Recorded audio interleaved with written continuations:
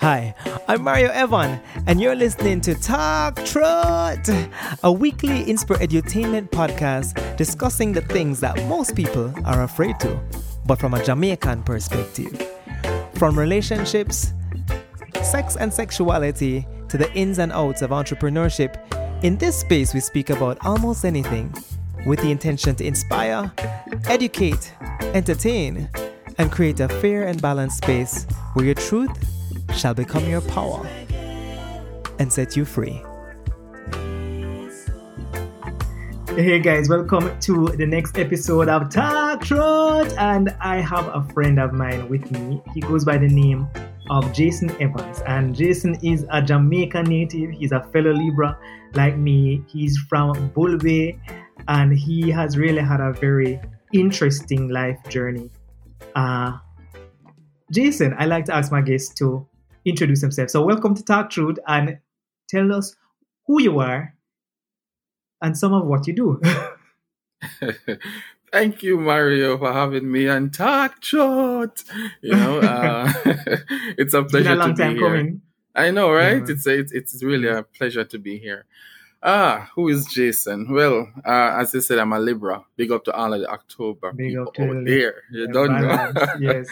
Yeah, but who I am, I would consider myself as a philanthropist for some reason. I am a very hardworking individual who likes to see other people strive. In all the roles that I have given in life, it's always probably 80% out of 100%. It's always a leadership role, giving me the opportunity to impart and give back to people in some way. That's just who I am in a nutshell. And I guess probably further in the interview, you will, or in our conversation, you will hear more. You will hear more and some more of what I do. About why you became a leader or are a natural leader. All right, well, before we move on, because I'm going to move on, but before we move on, Jason actually is kind of a founding contributor to the Talk Truth podcast. And you see this microphone here, even though you cannot see it, it's on a mic stand. And Jason Evans himself, in the early days when he was about to start our podcast, actually knew that I needed some equipment. And again, his kindness and philanthropy, he acquired my 2 mic stands for my condenser mics. So Jason, thank you for that, because these mic stands are still in use. Well, I never used very regularly. You never even remember, so you give away your take. You say you love kind, you go give away it. I never knew you were going to say that. No, we're saying it because people need to know that the episode is a spirit of kindness. So again, it ties in perfectly. All right, Jason, tell us a little bit about growing up in Jamaica. Tell us about your childhood in Bull Bay. My childhood. By the way, I'm writing a book from my childhood days to my present state. So there are some things that I'll mention that is in the book, but I won't go too much in detail. Don't get in everything. But growing up in Bull Bay, I grew up in a household of, how many of us was there? Probably 5 siblings in total, including myself, 5 of us. Yeah. And I actually grew up in a 1-bedroom with no bathroom, and a piece of kitchen hanging off on the 1-bedroom in a tenement yard, a family tenement yard. So I grew, my mom and my father, all of us in the 1-bedroom with 2 beds. So me and my other siblings, we sleep on the 1 bed, and when it can't hold, the older one go up on the floor. And, I grew in that environment for probably maybe 5 years and until things changed. Yeah, but my before that beds, though, two beds, one kitchen. Yeah, man, one room. Well, 1 bedroom, 1 piece of kitchen. Not even when rain fall, you can't stay in there when rain fall. So one piece of kitchen. And for the non-Jamaicans, explain to them the concept of a tenement yard. So a tenement yard, Jamaican context. Okay. Yeah. So a tenement yard is basically where you have several houses in one space. So on one property, on one piece of land. On one piece of land. So you have at that time we had probably over 95 people living in that one space, but we're all family, we're all related. So uncle, auntie, cousin, granny, everybody's at one place. So it's one big family yard. And in the absence of no bathroom in the house, did you guys have like a pit toilet or pit latrine? No, man, we have one. We have, remember, it's a tenement yard. So even though our house doesn't have one next house have a bathroom. Even though our house doesn't have a bathroom attached to it, there is bathroom in the yard that you can use, that you have access to. They call it the tenement yard bathroom, then, so to speak. I'm not going to call Bull Bay country, but you can decide. Because in Jamaica, a lot of people in rural Jamaica have pit latrines, but Bull Bay, you don't call Bull Bay country? No, you call it country? No, not really. I mean, some people call it country, but for me, it's too close to Kingston to be country. It's like 10 minutes drive from Kingston, so. Yeah. All right, continue the journey. So you say you were in that situation for about 5 years. Yeah. And what was next for you? Yeah, before that, I remember going into that situation, I remember my mother was an entrepreneur, and they owned a grocery shop back in the community. And that grocery shop was like a little mini supermarket. It was very popular, and they were making a lot of money from it. I remember as a child cashing out money and, serving people and counting money and putting some in my pocket and all them something there. It was that. And I remember one family member of ours got ill. They were in the country, and my mom decided to close the shop, turn it into a house, so that relative could come from country to live in that house. And I remember that was when I felt that things took a turn for my family. Yeah, so in a good or bad way? In a more of a, I'll say more of a bad way. Yeah, in a negative turn. In a not as good way. Yeah, in a not as good way. And then we had to. Meant shutting down the business, right? Right. That meant shutting. I still don't understand why my mom did it, but what I gather from it is that she wanted to help, and she rather her family member had somewhere to live than to have a business. Right. It's weird. And sometimes I think of it and I'm like, wow, mom, you really did that? Like probably I would have rent somewhere or put her somewhere else than to close it. So right. I don't know if there were any other factors that contribute. Right. As a child, but as a child growing up, I see shop lock, turn in a house, so, that type of thing. So to this day, my mom don't talk much about the reasons as to why. Right. Well, as you become an adult, there are many things in your childhood you'll never know the details of. Right, you just never know. Right? Yeah. So back to the tenement yard. Now we grew up in there until things start turning around again, and one more room add on, and we start add on kitchen now, and we start add on bathroom and living room. Right. So the one bedroom start to expand now and get bigger and bigger until that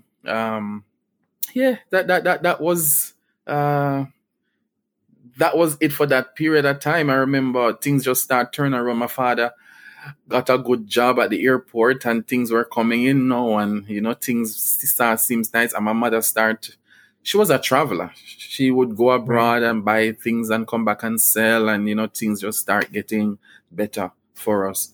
And it only got better. Like, I think it only got better where I went to St. Benedict's Primary School. We used to walk to school, by the way, because it's like 5 minutes from the house. Exactly. And we used to come back home for lunch, because sometimes no money in the day, so you have to just boom. You have to boom the wall. And then go back to school. And then go back to school, and then I wouldn't say I failed my GSAT, but I mean, it wasn't one of those traditional high schools, but right. That's a story in itself, Mario. We have to talk about that probably some other day. It wasn't like a 6 1s and a 2 2s, right? That's oh my gosh! You never tell them where you get. Just me. But I mean, I'm proud. I'm proud of where I went, by the way. So right. Yeah. Question. So you mentioning your mom closing the shop to allow the family member to stay, right? Would you say that some of your kindness and your charitable nature comes from your parents? I mean, you spoke about your mom. Yeah, I think so. Yeah, I think my mom, she's always giving. She's that one, back growing up in that tenement yard. I remember we were the only ones who had a TV in the yard Right, growing up as a right, child. And my house used to full. My mother used to right. accommodate everybody. She used to say, "Come, man, come watch the TV, man. Sit and you don't feel like I am going to sit in the chair, in the good chair, and everybody The sit main on the chair, ground." right? She's not up for that life. Everybody have equal access. That type of thing, that she treat other people's children with such care, with such. And when she cooking a Mario, everybody who in the house and watch TV, I get them plate of food. It no matter who. It no matter if them ask. Yes, now she just say, me I go share food now. Who want talk? And she just get everybody food. And that type. But apparently, but you Yeah. no finish for me. But that type of Yeah, and I watched those principles that I saw in her. And I think those are what kind of mold me into the type of person that I am in terms of looking out for each other, like having a genuine interest in the people around me. Like once you're around me, it's like my instincts, my drive is to ensure that you are in a better state. That type of thing. And I think it comes from my mother's concern about other people. yeah. I mean, I guess I was leaning to wondering if being kind is something that is innate for some people or something that's learned. And I think for you, based on what I know, you have both. I think you're naturally a kind person. Might be the Libra, but also I think your situation with your growing up made you kind as well. Would you regret your life, your early childhood in the tenement yard? Do you think that is a large part of it as well? Being in a community, being around other people, having to share, whether you like it or not. No, I don't regret it. I think I like that. It is so much. You can learn so much from being around a lot of people, and as well as it could have gone the other way, where the influence and. Probably if we get into that, I'll tell you about some of the influence that, the bad things that I took on coming out of the tenement yard setting. And, I don't regret, because there's a lot of things that I learned from many different people. There are lessons that I've seen people, cousins gone through that I'm like, that not happened to me. That won't happen to me. I don't regret at all. No. Yeah, because there are many positives in community, but when you're in spaces where you cannot escape other people, you can have a lot of things that happen to you. Yeah. All right, we move on. We move on from that. All right, so you move on. You said the GSAT them never go so good. So what happened after GSAT? You're moving on along the ropes now. Boy, in education and stuff. Boy, after GSAT, my mother got every traditional high school you can think of in a Kingston to get me transferred. And everywhere she go, them say, the grades, them not look too hot at all. We can't bother. We're not accepting him because of the grades. So I ended up had to stay at Donaquara High School, which big up to all DQ people, I went to Donaquara High School, and my journey at Donaquara High School, and I think that's where my interest in the academics really blossomed. When I went to Donaquara in 7th grade, Mario, I have absolutely no friend. Me just go to school, and as the bell ring, me at the bus stop, me at the first man out, because at that time the school had a bad reputation of crime, of violence. Children were carrying knives to school, so all that type of behavior drove fear in me. So when school, as the bell ring, me gone. You're gone. And what happened is that I remember in 7th grade, I was doing my own thing. And I hear my name over the intercom, Jason Evans, report to the vice principal office, Jason Evans. I said, wait, what me do? The time I was so timid. And Mario, me timid bad. Because at that time, I did stammer. So, Mario, we're coming up to the stammer part. That time, me nervous. Me don't know where me do now. I forgot talk to vice principal, and me just afraid. So anyway, Right. anyway, I went to the office and she was like, oh, I just wanted to know who is Jason Evans because you taught the entire grade 7 in academics. And I was, me? Top Yeah, right. the Finally, whole, I your time now. yeah, me top the whole grade 7. We said, like, I was so shocked because I was just doing my own thing, you know, I was just doing my Yeah. schoolwork. I didn't even know that they had an award ceremony that they award students for doing high excellent. performance.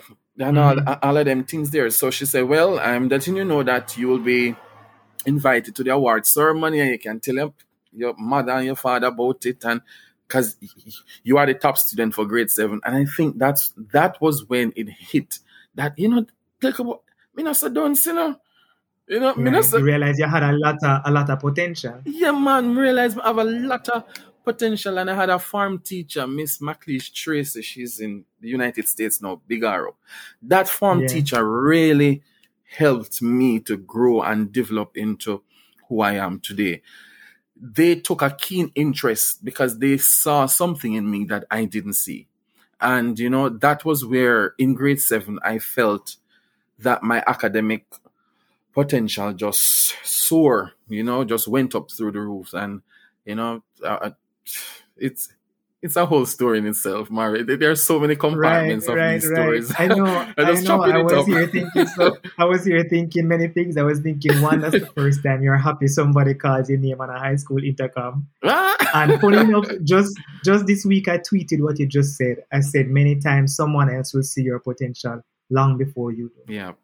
And we give thanks to the people that see it because they're the ones that mold us. It's a great life lesson that we're here to inspire others. Yeah. Which absolutely. you have done. I'm going to actually hop you out of these years now because we want to move to you starting a foundation. And I am very aware of your foundation. And when I did some research, I realized I saw help a child sometimes, and then I saw friends of a child. Tell us, at what point did you create a foundation and why? All right. Back in 2016. Yeah, you can fill in some of the spaces if it helps to get us up to here. Mm-hmm. Back in 2016, you know, I'm originally from Bull. I think I moved from my parents' house, and I went to live on my own when I was 18. I just moved out. I felt that I was in a good financial state because I went abroad to work, and I was making big income. Like, I was making a lot of money for my age. So I thought that probably, well, may I make money? You go rent a nice apartment somewhere nice, because, you know, moving out of the tenement space, moving out of the yard. And, you know, I moved. And I remember one December, I went back to my mom's house. And there were some children in the community that I saw. And it was around Christmas time. And the children, the picnic them looked like they needed some form of help, you know, because it was Christmas, and you know, people trying to fix up themselves, and fix up them space, fix up themselves, not eating festivities. It's supposed to be a nice time, right? And they never look like them have such a nice time. No, honestly, them did kind of look, you know. And then when I did my investigations, because, you know, you can't just see people and assume. You have to actually know the facts, because I didn't want to offend anybody. So I did my investigations, and I asked questions, and I said, you know, whose children are these? I could find out what we can do. And so I found out legitimately that they were not, them give up on Christmas. Them like, you know, we just do what we have to do, live, because we just can't really afford it. And I took it upon myself, and I brought those kids. I think it was 4 children at the time. 4. I brought them to carry them at town myself. And me tell them to just pick anything they want. I say, anything you want for Christmas? Married that time, me no business if they want to pick their things. I say, want to just pick. If you see something you like it, I wanted to give them, I wanted to give them that opportunity to, you know, to feel loved and appreciated, and to have that type of different freedom experience. Yeah. Yeah, so, freedom of choice. Yeah, freedom of choice, and they have never had that. Yeah. They never go shopping. They get what them get. They work with what they have always. That's life. Yeah, exactly. And I said to myself, I'm not going to give them no old broke. Me no want ask nobody if them not have no clothes with them no want. Right. Things I that are was just used, yeah. yeah. I mean, it's okay for some Of course. scenarios, but for me, I wanted to give them a real, a good feeling. So the children, they went to town and they picked their shoes and picked them clothes, Christmas clothes that they want. And Mario, the joy and that came from those children face and their family. It's as if the happiness was tangible, and it made me feel like I was living. It made me feel like, wow, how good these children feel. And if I can create this for someone, and I thought to myself, amazing, right? Yeah, and I thought to myself that if I created that impact, what would I want to make it bigger, like bigger and better, and grow. So the following year, I recruited some people and I started to beg some money. And I know, right? And I extended the program. I invited people to recommend people who they know who have a legitimate need for help. And we got a team of people. At that time, it was called Help a Child. So we started. Now we just fling it out there as Help a Child. It wasn't Help a Child, right? Yeah, it wasn't registered or anything. So we just we call it Help a Child and work with the name and see what will happen. And how you decided who would have been a part of the team? Yeah, man. We asked first friends, family. Well, I threw it out in a group that I had, and I said, "Hey, I'm doing this charity drive. If anybody who is interested, please sign up." And people just jump on it and say, the president now for the foundation was one of the persons who immediately jumped onto my WhatsApp and say, "Hey, Jason, I would love to be a part of this thing." And right now she's actually the managing director for Friends of a Child Health Foundation, Peter G. Ferguson, Big Arrow. Right. And then that's where it started. It just grew from there. We got over a couple $100,000s in that begging drive. Like, wow. I went all out. Wow. And it was only family and friends. Like, I didn't approach corporate Jamaica. I didn't approach anybody. It was just money from my income, family and friends that really drove it. And I think we had like 20 children. We took them to Max's, and Max's came on board and gave us massive discounts for the program. So big up Max's. And Payless as well came on board and gave us discounts for that project.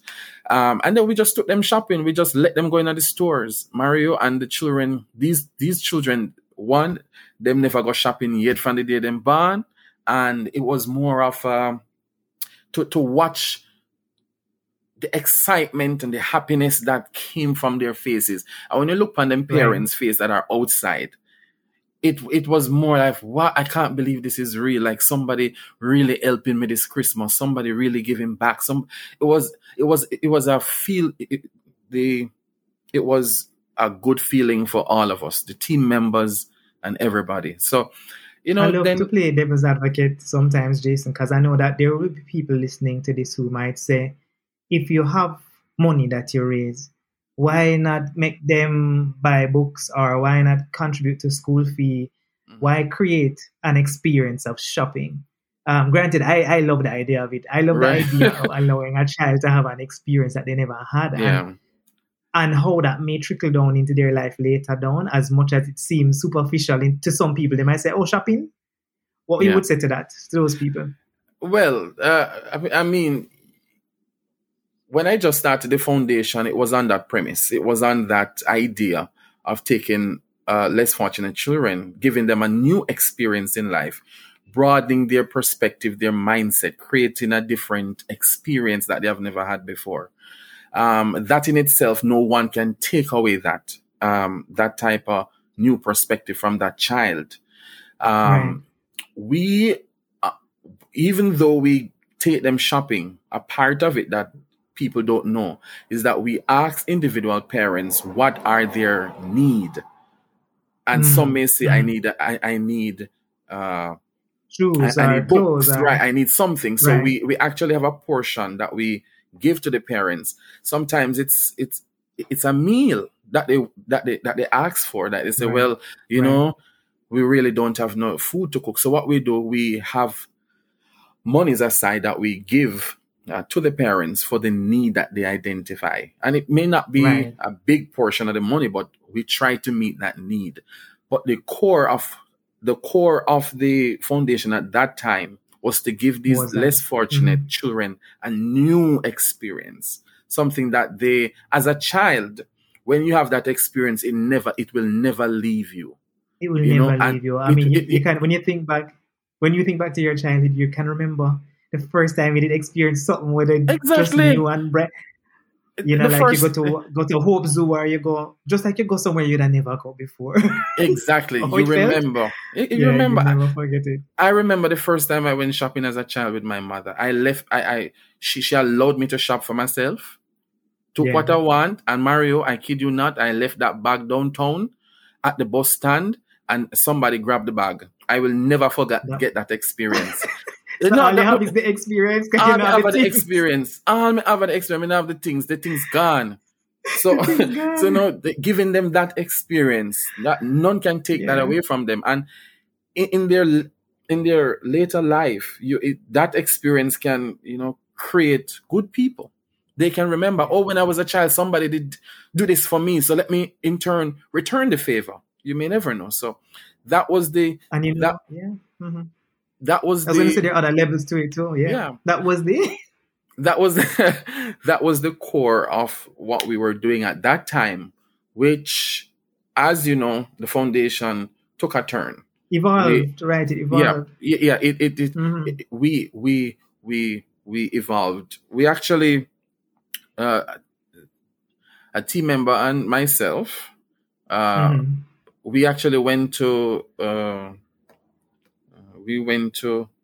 Portland, Oregon, in the United States in Okay. Yeah. 2018. I think it was in 2018. Yeah, 2018, 2019, thereabout. And we went to a charity organization that they were called Friends of the Children. Friends of the Children Mm-hmm. Portland, something to that extent. And what they had, their their uh, their method of helping at-risk children, and the impact of how their method really helped families. I was in awe. I went to the meeting and they shared everything with us. They asked us if we want to partner with them, be a chapter in Jamaica, and all of that thing. And it was Right. all the So feel you good had that feeling. And option. Mm. yeah, we got that Hmm. option, and it was just a good vibe, good people. And I came back to Jamaica, went to the team, and I said, "Hey, team, I went to visit this charity organization, and this is what they're offering us. This is what they do, and I see value in it. And given the fact that Jamaica is one of the most, I don't want to say it on here, Jamaica needs help when it comes down to crime and violence. Right. Right. Right. It was more of I felt the need that the charity could be impactful in that area where we help at-risk youth, provide them with a mentor, and help at-risk youth to to be transformed. And I Right. went to the board members and I said, "Hey, team, now we want to think about this new direction." Like, I So felt, you never bother create a Jamaica chapter, but you borrowed some of their principles. yes, what we did, Mm. we took their Like their I'm looking framework, for a kind of word. almost Their framework. framework. Yes, Hmm. that's the word I'm looking for. We took their framework and we make it relevant to Jamaica. To Like, Jamaica, there are yeah. certain things that they did that, I mean, it's good for the states, but it Good probably for wasn't Jamaica. appropriate for yeah. So what we did, we actually altered their framework to make it suit uh, the Jamaica culture. And Right. Right. that was when Friends of a Child Help Foundation, was the new name was born. That we thought It's that, registered now. yeah, man, registered, and we are a legitimate charity organization in Jamaica. We're filing with taxes, and we're doing with financial statement published, and go on our website. It's all there. So it's that was when Friends of a Child Health Foundation, the name was born, and we chose that name because it gives an idea as to what we do. We are helping children, and we are being friends of these children. So in essence, what the foundation does is that we hire mentors, and this was deliberate. What we did, because Mario, Jamaica have a culture of sometimes we volunteer, but it's very short-lived. Like Jamaica, our culture doesn't facilitate long-term volunteerism. It has to be like, yeah, man, trust me. You give money, you give, yeah, man. They do a health fair, you step out, but you never ever live there. For Yeah, no, but and it's like a short visit. Yeah, man, it's for real, and I do understand because of the economic situation in Jamaica. Like nobody's gonna take up their time for 2 years and to volunteer in an organization that really gives off their time and energy. So, one of my thing for the foundation is that we hire these mentors and pay them a monthly stipend. This way, what it will do is create a commitment to the to the mentee. Because that was important. Incentivize the mentor, right? Right. So we incentivize and people like them. Incentive. Yeah, man. You get a medical change and say, listen, you have to submit a report at the end of the month in order to be eligible for your incentive. So therefore, you have to go to your mentee and spend time. So what the core of the program was that each mentor had to spend I think 16 hours per month with their mentee, intentional and deliberate. So they had to visit their 16, homes. so it's like about 4 hours a week. Yeah, 4 hours a week. So what they had to do, they had to... What is my math? 4 4 is what? That was so funny. 4 4 16. And so, I thought so. Yeah, you're right. Yeah, that was 16. Yeah. Right. That's some pandemic brain. I said go. Yeah. But anyway, yeah. So it basically, they had to, in that month, they had to visit the school and they had to go into the community. And they had to take the child outside of the community. That way, it shows that the mentor is there, and the mentor is being a big brother, big sister type of support. Right. For these and children. I like that there was some framework to the mentorship. So, there's in-community, out of community, you have an hour time, you have a report. And I guess within that, there's some other things that you would want them to do as well, right? Right.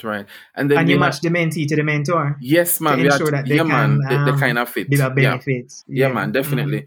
So we had our orientation and we had mentees coming and we assessed each of them and we assessed the strength of the mentor and what the needs of the mentee are, and then we place them accordingly. And Mario, it worked well. Like it legitimately, it cost money, but because you had to pay these mentors per month, and then we have a support system where we have a chunk of the budget that we give to mentee support.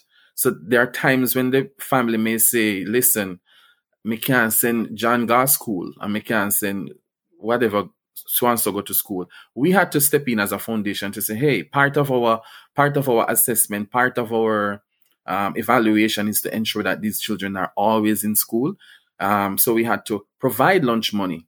So what we did, we supply the schools with the lunch money, not the parents. We don't give the parents the money. Just so that to ensure that other things don't happen. That can happen, right? Yeah, I mean, exactly. And these are at-risk youth, and our assessment, most of these children are people also have bills too. Yeah, exactly. The parent that it might end up somewhere else. Exactly. Respectfully, but it's life. Yeah, man. So we actually had that in place where if a child needs anything, that the mentor reports to the foundation, and then we offer the help that we can give. And it works so well. Like we have, oh my gosh, we have mentees who. The school, I remember one school that, they said that we are going to expel the student. And kick the student out. The student, it was too bad. Like the parent had to go to the school every single week. I kid you not. And the school, by the way, our mentees are selected by the schools. So what we did, we approached the schools and we asked the dean of discipline, we asked the vice principals and principals to recommend to us students who they feel need help. Need some support. So, need the support. So they, and Mario, or guidance. Best believe so the school like the opportunity, so the school has send the one where them have on top of them list that, hey, right. So you get the top 5. We get the top 5 all the time. We get the ones who are at the top, and those are the ones we really want, actually. And they tend to match up, right? The matchups were good at the school can tell, the schools and Mario, one child in particular was enrolled in a program, and he transformed. The school called the foundation and said, listen, what that child was Derek Palmer? Yes. Yes. There's an article. Yes, there's an article out there. I did my research. I don't come in here without no research. Yeah, man. Big up Derek. Big up. That's funny. I was going to ask you. I was going to actually create a moment where I threw the name at you and I wanted you to tell me the story. And it's funny that it was the same story you were telling me. But all right, so Bridget Derek, is mommy. Bridget Spencer's mommy and her child is Derek Palmer. Yes. Tell me about that mentorship story. Yeah, man. Derek was, his name is out there already. I was trying to. I know it was. I know you were trying to. I didn't remember that. Sorry, I figured because the article was out there. Right. There's secret. Yeah, I mean it's there, and it's a legitimate. It's something that happened, right? And it's a good story. Yes. Derek was, he was one of the students that his parent had to visit the school very frequently, very, very frequently. And once when he came on the program. He came on it for a 6 months trial period. It was our first launch of this new framework that we're introducing. Right. So test it out. Yeah, man, we test it out first. Because we don't want to jump in or something and it no work out. We kind of want to test it to see. And then we did our evaluations and say, oh, well, this is what working, this is what not working. So he was one of them. And he really strive and he strive with a mentor-mentee relationship. Derek was one of the persons who never gone to Devon House. He had never had pizza.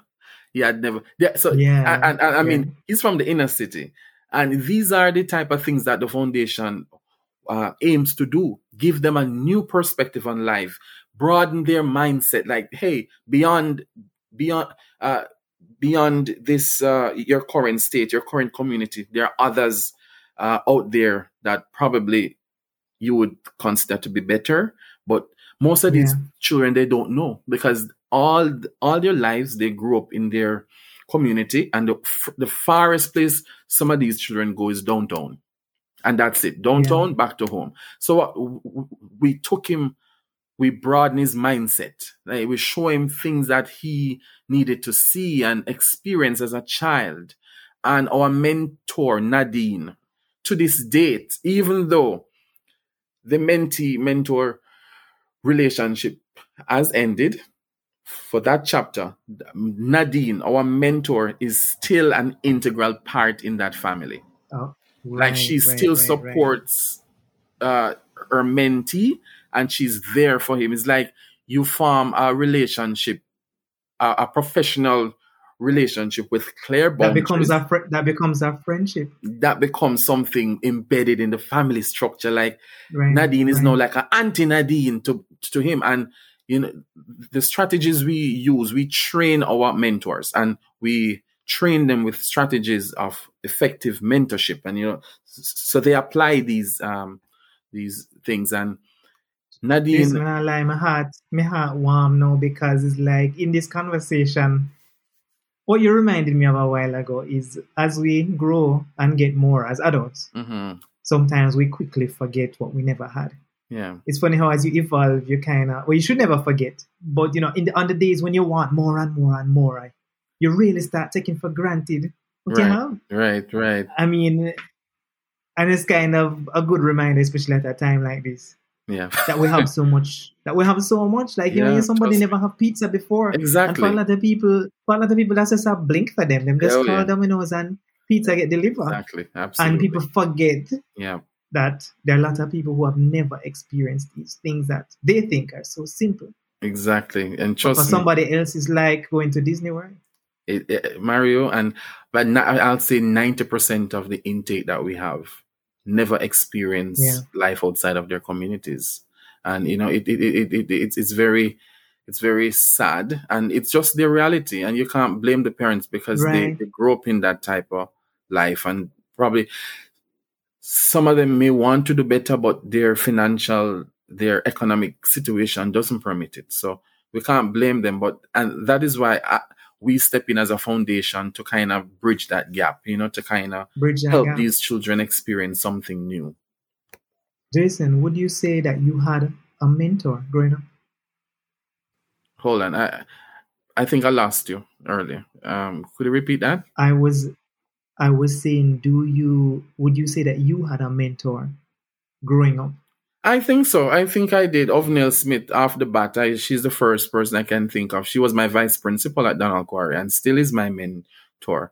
Any little team can run, go to her, any little support. She's a brilliant woman with, oh my gosh, like me like bright people. I'm sorry. I like You like people. smart people? No, I like successful people. I like to attach myself with people who I deem to be, hey, what can I learn from this individual? What can I take away? Right. And Ovnell Smith was one of those person off the bat that, and my pastor, those are the What people kind that, of qualities did they embed in you?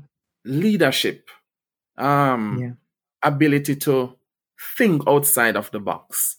Especially my vice principal. She was, actually, Mario, that my vice principal, she was the first person who took me to Carib Theater.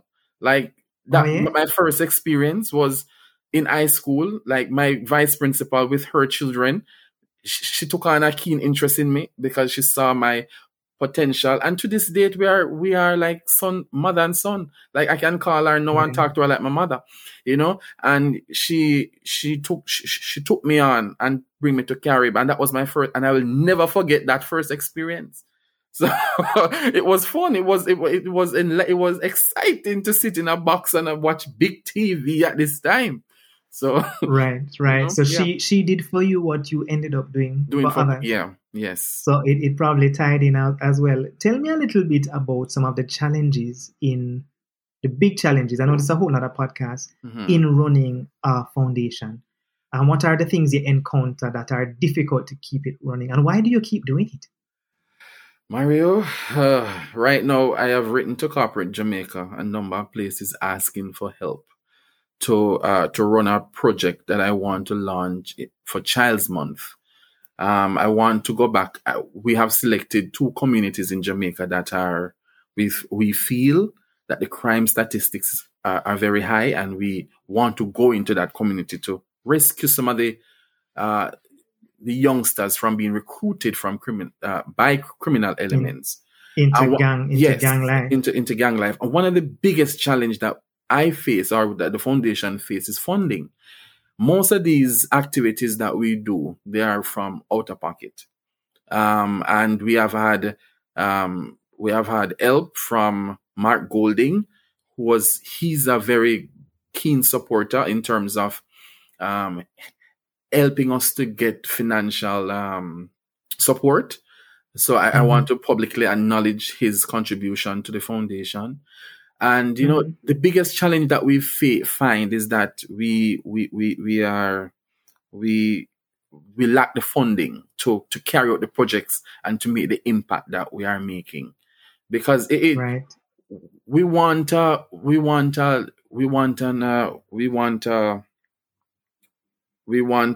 when we evaluate the project, it must be that there was some form of positive impact.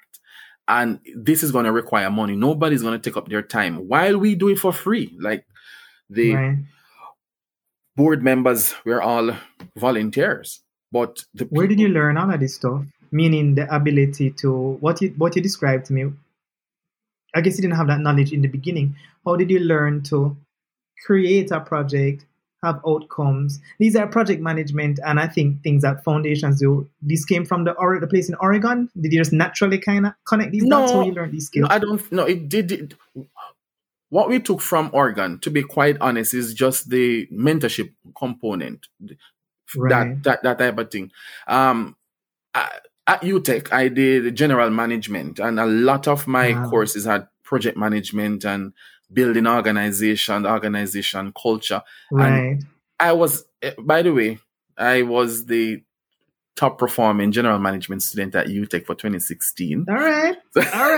Congrats. Yo, man, get me award and all these things. I invite me to get me award, and it was a good feeling. So I learned these principles through my studies at UTech, and it was something that I was passionate about. And my mother, who is an entrepreneur, and I see her started a number of businesses and how she go about doing it, and those principles came too from my mother and what I learned through school.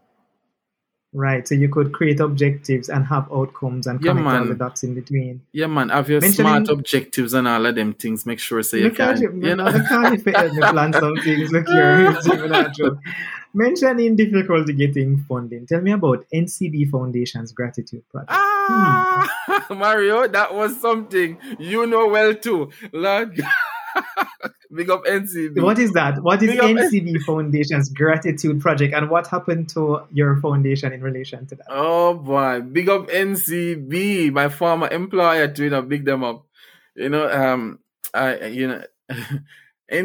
What was the Gratitude Project? The top prize was 500,000. And people had to vote, literally text to vote for your organization. So we had to do a campaign where we called people and reminded them to text and to support the. And you guys won, right? Oh yes. Oh yes. Oh my gosh. So you won the 500,000. Yeah, man. We win the 500,000 for the foundation. That was a wow. Mario, you know well too. Much money me have to call it. So Mario vote already. Me vote many times.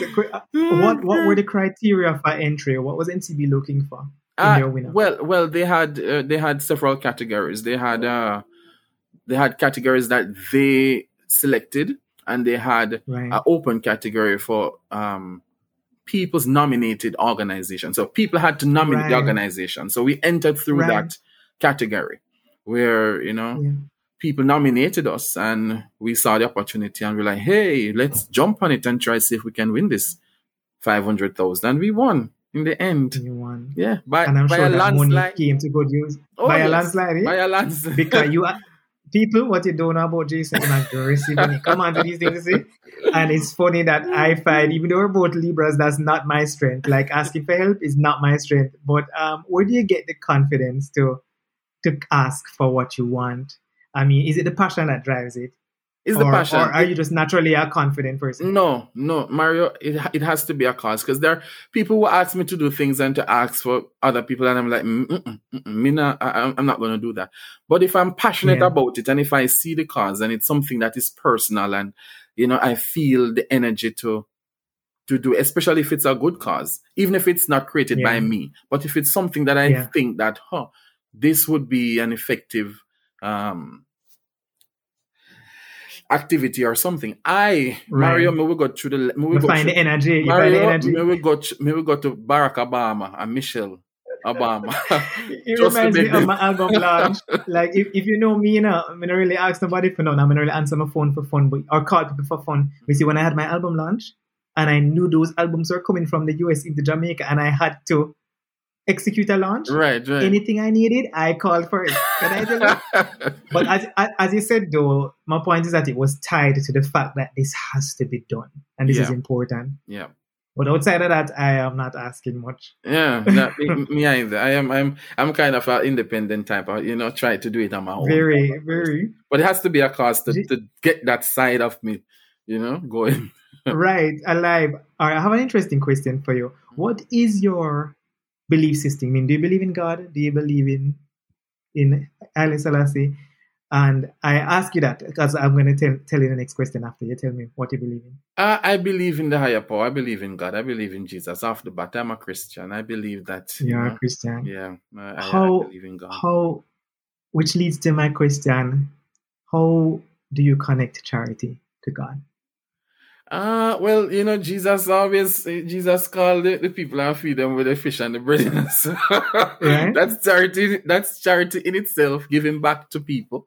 Tying Christianity, I think Christianity is tied to kindness, compassion. And I think being in charity, you have to have those components. Mean people will never start a charity. Or mean people who don't give will never start a charity. People who doesn't have compassion will never go into charity. And Christianity is connected to those type of attributes, that you have to have some form or level of kindness, some form of compassion, some form of care to be able to go in charity. So I tie the principles of Christianity to be similar to the principles of being involved in charity. And where do you see Friends of a Child Foundation going? What's the ultimate vision for Friends of a Child? Mario, right now we have a framework. Boy, I tell us, if we're actually writing, we are seeking opportunities for funding. So if anybody listening to this podcast and know of any opportunity out there that, that can help us, we want to have a FOUCH Academy. And FOUCH comes from the acronym Friends of a Child Help Foundation. Got you, right. we want to have a FOUCH Academy where it's like it's like an everyday thing where the schools who find these children to be challenging send them to the academy, and we train them, we teach them social skills, we teach them how to become better people, we try to do behavior modification and have a lot of children's psychology in play, that type of thing. Right. So you don't even have to go to them; they will start to come. Yeah, man. We want them. We want them to say, okay, talk to the parents and send them to the FOUCH Academy. Bring them here, and they learn these things. Yes, and we teach them. Try to help them to become better children, or to modify their behavior. Where I want to see Friends of a Child as a household foundation name in Jamaica. And that's where we are heading. Like, I want it in every nook and cranny at Jamaica. Like, people must know. Right. You're going to have branches, every parish of Friends of a Child. When they talk about bad people, they must say, me go call Friends of a Child for you, because you want to go Friends of a Child. You're going to want to go. But then before you know it, Friends of a Child is going to become a school. But this is how things evolve sometimes. I mean, it's more of a mentorship type of, Right, than a training, more of a behavior modification center, more of, we have attracted so many good people to be a part of our board. We have a psychologist from the University of the West Indies who is a lecturer. We have we have an attorney at law who is a part of our team. We have a number of people. We have media people. It's like, a lot of people. And I'm sure they offer a lot of value. What, Mario? You think me could have paid a lawyer if you run up and down with them paperwork and get these things started? You think me could have paid psychology lecturer at the university to offer guidance and create things that we needed to measure and all of that? No, we couldn't afford that right now. But I mean, it goes to show that the foundation is growing and people see value in it. And, I'm just beseeching and asking anybody out there, if you want to contribute, go on our website. We have a website, and we're working on new websites as well. I'm going to make you plug that in a second. Jason, I have one last question for you. And I just want to say, you are definitely such an extraordinary human. And one thing about this podcast for me, it wasn't about me interviewing people who are famous, even though I might interview famous people. Right. But it was about me recognizing that everybody's story has a truth that can be told, and that this truth will impact someone else. Yeah. The title for this episode came straight out of the sky, and I decided it was going to be a spirit of kindness. And I think it was perfect, because you not only embody a spirit of kindness, you have created a lifestyle of kindness. So my final question to you is, Yeah. what would you suggest to people for them to also have a lifestyle of kindness? Start putting yourselves in other people's shoes. Think about your life in a next man's situation, and try to feel how. Try to connect that feeling with that person. How would you feel, and what would you want someone to do if you were in that situation? And I think that's powerful. If you're not able to do that, then I don't know, Mario. If you see a brother and he's in a situation that legitimately needs help, and you can't put yourself in that situation, especially when you're in a position to help, and what the worse if that person even come to you and say, "Hey, I need help," and you're not able to put yourself in their situation, especially when there's a legitimate need, some a situation that needs help, legitimate. You can't go around that, and you're not able to put yourself in that person's shoes. Then, Maria, I don't know. So my advice to people is that try to live in someone else's lens and see how they feel and how you would want someone to treat you if you were in that situation. Start there, and you'll find the heart of compassion start to develop, where you're looking now for opportunities to help people. And if you're living for yourself, you're not truly living. When you live and make other people around you live as well, you get an inner joy and an inner peace and an inner, I don't know, it's a feeling that is beyond explanation. But try and live for others. And I think there's a quote, I don't remember who said it, but the essence of the quote is, you haven't really lived until you've helped somebody. I'll say no more, Jason. That was beautiful. And all I'll say is that's why a lot of people come alive in parenthood. I'll leave that there. How can people find Help a Child Foundation? Not Help of a Child, Friends of a Child Help Foundation. Let's get this right, you see? Well, Tell us everywhere you guys can be found. And if you want to also plug your personal stuff, you don't have to, but if you feel like you can also add that. Yeah, man. We are on Instagram at Friends of a Child Help Foundation. We are on the web. We're on Facebook. I will tag the link down below so you can, click it and see what we're about. But we are on all social media platforms except Twitter. Right. But we are on Instagram, Facebook. We have a website up, and we have, you can find us there. DM us your concerns, questions, anything that you want to tell us. Yes. Jason Evans, thank you. Libra man from Jamaica, Bull Bay, doing wonderful things, giving of himself to the world, and living in other people's shoes, helping them to have experiences they've never had, and just really making them have a life that maybe they never dreamed that they would have. Jason, thank you so much for your time. I enjoyed talking to you, and I wish you all the best. Thank you. Foundation. I look forward to seeing it in every parish and internationally. And thank you for being on Talk Truth. Thank you, my friend. Talk Truth. All right, take care. Yeah, man.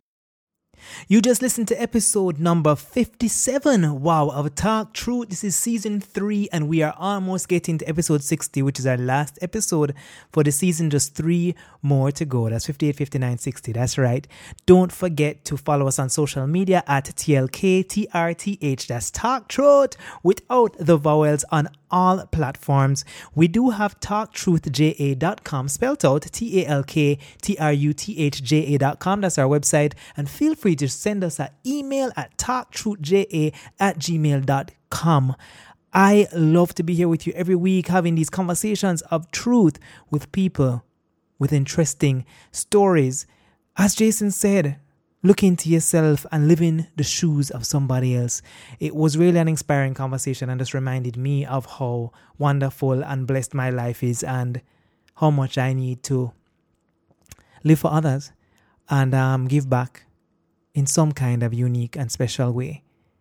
As usual, this is Talk Truth, a place where your truth shall become your power and set you free. Until next time, guys. Peace.